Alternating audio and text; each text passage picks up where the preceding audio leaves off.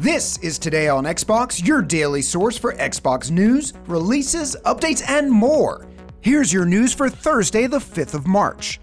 Xbox Game Pass added new games this week, including NBA 2K20 for console, Halo Combat Evolved Anniversary for PC as part of Halo the Master Chief Collection, Mother Russia Bleeds for PC, and Train Sim World 2020 for both console and PC.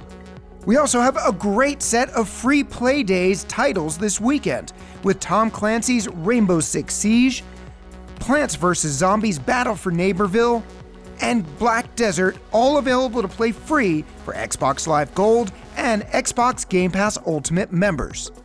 Thanks for listening. We'll see you tomorrow.